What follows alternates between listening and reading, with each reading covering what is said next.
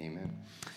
Yeah, well, thank you so much for being here. If you haven't met me, my name's Joe, and I get to serve on the pastoral team here, and I am excited for this flag football event. I can't play, though, because my wife said our medical insurance specifically does not cover that, and I don't even know if I have 6 friends, so I probably wouldn't be able to get a team together, but I see some of you are excited for football. I saw some people wearing their Browns gear, getting the disappointment started, out early.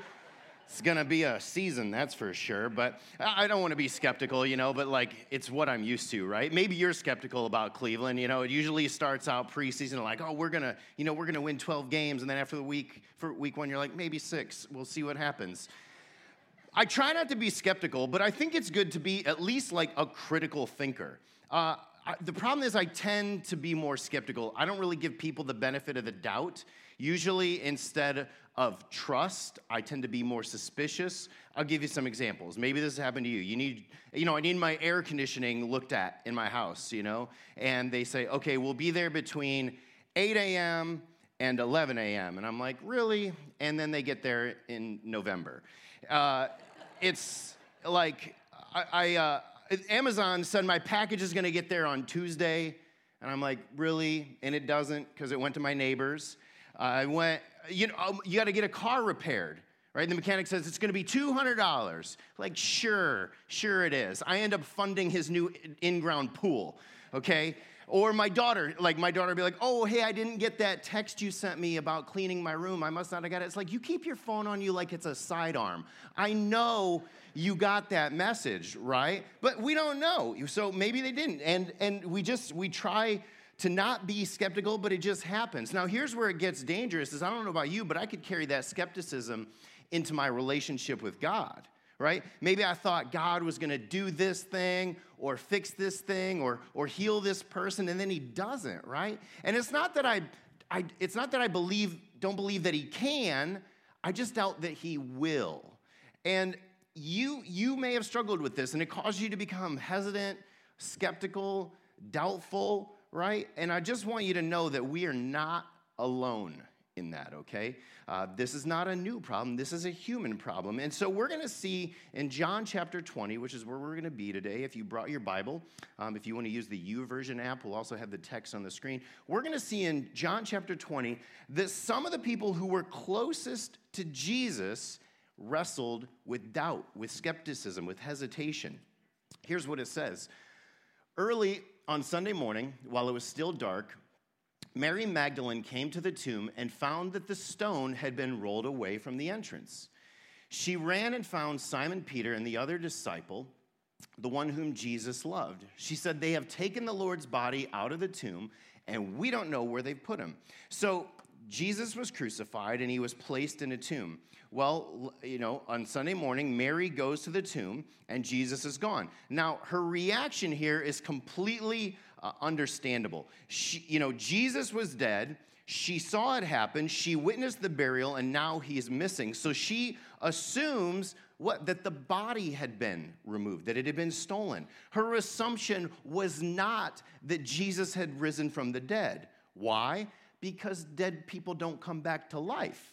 That just doesn't happen, right? And one of the arguments against Christianity is that the early followers would have been fooled by a hoax because they would have expected resurrection because they were less intellectually sophisticated than we are today. It's called chronological snobbery.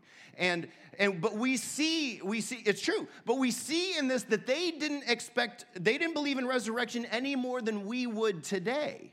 There was no belief in that at this time. So the obvious, rational, logical conclusion was that someone took the body. So Mary runs to tell Peter and John that he's missing. And then it says this, Peter and the other disciple started for the tomb. They were both running, but the other disciple outran Peter and reached the tomb first. And I love these verses because John just had to put it in there that he's got a better 40 time than Peter did, right? I mean, I'm not going to lie, I would have put it in there too. I think about it like this,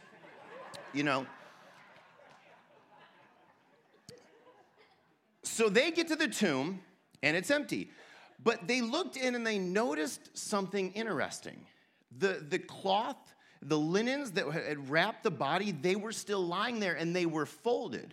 which means that Jesus' body was likely not stolen. If this was a grave robber, there would have been no point in undressing the body, folding up the linens, and then taking the body. So it tells us that meant something, that the body hadn't been stolen. And so it says in that moment that John saw that and he believed. And here's why. It says, because up until then, they hadn't understood the scriptures that said that Jesus had risen that would rise from the dead. It didn't make sense to them, all the things that Jesus was telling them about, until they realized the body wasn't stolen, and it finally clicked for them. Because the scriptures as a whole, even the Old Testament, only make sense when we see that they have been fulfilled in the resurrection of Jesus. John and Peter finally had the evidence they needed, and they believed. But you see, Mary was still doubtful, right? In fact, she stays behind at the tomb and sits there, and she's sobbing. And then 2 white-robed angels appeared to her and asked her why she was crying. But she was in so much grief, she couldn't even grasp what was really happening, that she was being talked to by angels. So she responds, when they ask why you're crying, she says, because they have taken away my Lord, she replied, and I don't know where they've put him. So still in disbelief, she believes that Jesus' body must have been stolen or removed.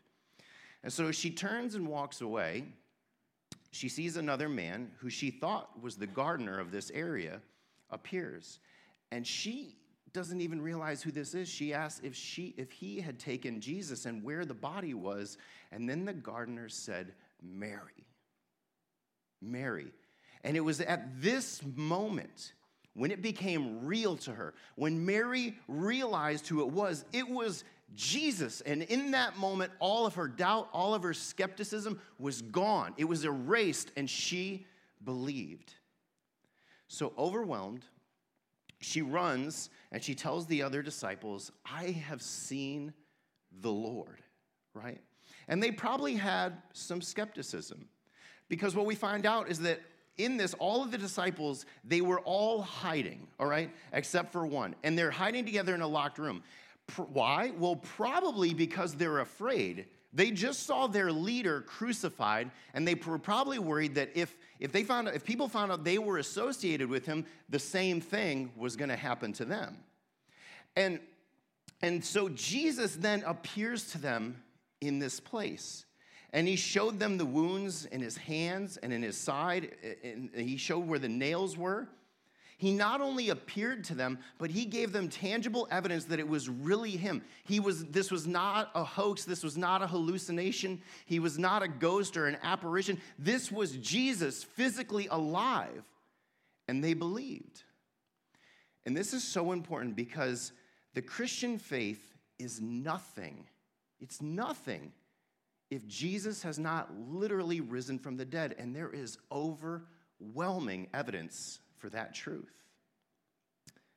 But not everyone was there, right? Maybe you know the story. I'm not sure where Thomas was at the time, maybe practicing social distancing before it was cool. I don't know. But he's the only guy to miss out on this experience. And so finally, Thomas shows up, and as I would expect, they say, we have seen the Lord. Well, Thomas wasn't buying it, right? He's going to need to see some proof of his own. And you would have wanted the same thing. I mean, think about it. If you think about somebody you've lost, maybe a friend or a loved one, a neighbor, a coworker, just somebody who has passed away, you were at the funeral, and then a friend says, oh, yeah, I saw them at Walmart the other day. Like, you're not going to be like, oh, well, they must have resurrected from the dead, right? No. You're going to be like, okay, well, you need to have your eyes checked, or it must have been somebody who looked like them, because that doesn't happen, right? So Thomas obviously isn't going to be like, oh, yeah, of course, Jesus is back. So he says, I'm not going to believe it. I won't believe it unless I see the nail wounds in his hand and put my fingers into them and place my hand into the wound in his side, which is kind of weird, all right? Which then lends him the nickname of what? Doubting Thomas. I don't know if that's a nickname I would have given him. I would have been like Thomas the wound-touching weirdo. But that's his name, right? That's how everybody knows him. I mean, can you imagine just being remembered for only one dumb thing you've ever said? So I want to clear up Thomas's name a little bit today, because I get it, right? Who could blame him? All of the other disciples had been given physical evidence, physical proof that Jesus was alive, and they hadn't initially believed either. So all he wanted was the same evidence that the others had. Because I'll be honest, I don't know about you, but I have doubts, right? I believe, I do believe, but I have unanswered questions about God and about the Bible, and maybe that rattles you to hear, a pastor say that, but it's true.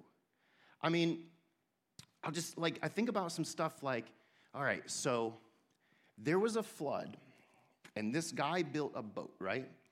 And he's got to get 2 of every animal on there, and he just had to get 2 mosquitoes. Like, you could have left them out, right? And then I'm like, okay, so Jonah, I'm like, I believe it, but I just have questions. Like, Jonah gets eaten by a fish, and he lives in the fish for 3 days and then just ends up whale vomit on a beach somewhere. And I'm not alone. I love this list paraphrase from J.D. Greear. It says, some things in the Bible are hard to believe. There are scientific discoveries that seem to conflict with the Bible. Maybe you went to school, maybe you're currently in school, and it's like you're being taught one thing at school, you're being taught something else here. How do you reconcile that? The Bible's teaching on morality, it can seem old, countercultural, it can seem narrow-minded. It is not accepted by our world. Or this, if God is so loving, and if he's in control, then why is there so much hurt and chaos in the world? And that's just the small fraction of things that can cause doubts and skepticism. And I'll bet you have doubts too. Because if you're sitting there completely without doubt, then I would strongly question your honesty if you were to say that. Because a faith without doubt is a shallow faith. I always struggle with people who will just blindly believe something, even if it's the Bible, because that will not stand up when life falls apart. I've told my own kids that, listen, I don't want you to believe this because I'm a pastor or because we go to a church every week or we're a Christian family. I'm like, you have to wrestle through this yourself and find out if it's true. And I am not afraid to say that because I know that there is overwhelming evidence. There is truth. And it is important to not just know what we believe, but why we believe it. Thomas was someone who pursued the truth, and we should as well, because he was a passionate follower of Jesus and still had doubts. At one point, he said, hey, let's go to and die with Jesus. He was all in, but he doubted. But he didn't live a doubtful way of life. In fact, in one Bible study Bible commentary, it says, he was a doubter, but his doubts had a purpose. He wanted to know the truth. Thomas did not idolize his doubts. He gladly believed when given reasons to do so. Doubting was only his way of responding, not his way of life. Thomas didn't live a life settling into doubt. Instead, it pushed him towards truth. It pushed him towards Jesus, and it pushed him to believe. I've learned in my time as a Christian that often people's reasons that they don't believe in Jesus is a smokescreen to cover up a deeper desire to not want to believe, right? Because here's the reality. If God is real and he sent his son and Jesus is Lord and he has given us these words, and then what this says is going to have some bearing on how I live my life and what's going to happen after I die. And oftentimes we don't want to face that. So we will grasp a hold of something, some doubt, some unanswered question. We will use that to justify our unbelief. And so for 8 days, Thomas wrestles with this. For 8 long days, he's longing for the truth, and then it happens. Jesus shows up. And he gives Thomas his evidence. He says, suddenly, as before, Jesus was standing among them. Peace be with you, he said. Then he said to Thomas, put your finger here and look at my hands. Put your hand in the wound in my side. Don't be faithless any longer, but believe. And I'm like, can you imagine that moment? I imagine it's probably dead quiet in the room. Thomas is probably shaking as he reaches out. He's afraid to blink because he doesn't want to wake up and this is just a dream. And he touches Jesus, and all at once, Thomas says some of the most important words in Scripture. He says, "My Lord and my God." And in that moment, all skepticism vanished, all doubt removed. Jesus gives him proof of his resurrection, that he is God and that he has defeated death. What an incredible moment. An incredible moment for Thomas and all the disciples in that room, and an incredible moment for us here today too, so that why you can believe, that you can have faith. It doesn't mean that you won't have doubts. Doubt and faith can coexist. The opposite of faith is unbelief, not doubt. Unbelief is choosing to not believe despite the evidence. And there is evidence for those who genuinely want to pursue it. Now, the way Thomas responds is really important, and it's important to take note of because he says, "My Lord and my God." And I don't think he's being redundant here, because the word Lord is the word Kyrios, which means master. It's a very personal response, meaning you are my master. I am yours. I am under your leadership. I give up all that I am to you. I will follow you, and I will live for you. You are in charge, even if I disagree. Even if it's uncomfortable, even if I don't like it, even if I doubt. And the word God here is theos, which means it's a word that means deity or God. And this is a response to the recognition of who was standing before him, the creator of the universe. The power, the might, the greatness of God, that this man is the Son of God, the Savior of the world, the Messiah, the Christ. Thomas acknowledges that he's not only master, but he is God. And I think it's also critical to note one little word here, and that word is my. He doesn't say you are a God. He doesn't say you are the God, you are the Lord. No, he says you are my Lord, my master, and my God. And that's personal, right? It takes it to a whole new level. It shows that this God is not some far-off God who created everything and put it in motion, then stepped away. No. He is God. But can you say he is my Lord? Maybe you believe that he's God, but can you say he is my God? Now, I just want you to know that Thomas ended up going on to die for his faith. They believed what they saw, and they lived that life of belief out all the way to the end. And then Jesus says this, "You believe because you've seen me. Blessed are those who believe without seeing me." And those are words for you and me today. And I've often thought, well, of course I would believe if I saw Jesus resurrected, but then in the gospel it talks about how Jesus was on a mountainside and his disciples were there worshiping him, but some still doubted. That even standing in front of the resurrected Jesus, some still doubted. Yes, yet Jesus said, "Blessed are those who believe and haven't seen." You know who that is? That is you and that is me. We haven't seen as they have seen, and maybe you're saying, well, I'm going to need some evidence too if I'm going to believe, and so here it is. Jesus went on to appear to Mary Magdalene and other women at the tomb. He appeared to Peter in Jerusalem. He appeared to 2 travelers on the road. He appeared to the disciples multiple times in multiple places. He appeared to Thomas. He appeared to James, his half-brother who didn't believe until that point, which is so critical, right? If you have a brother who says he's God, just one day he's like, "Hey, I just want you to know I'm God." And it's like, dude, you pick your nose. Like, when you convince your brother you're God because he saw him resurrected, he appeared to a crowd of 500. Many were present and watched Jesus as he ascended into heaven. Most of all, those people went on to turn the world upside down, and many of them died as followers for their Lord and God. And the reason that's important is because people don't die for something they know isn't true.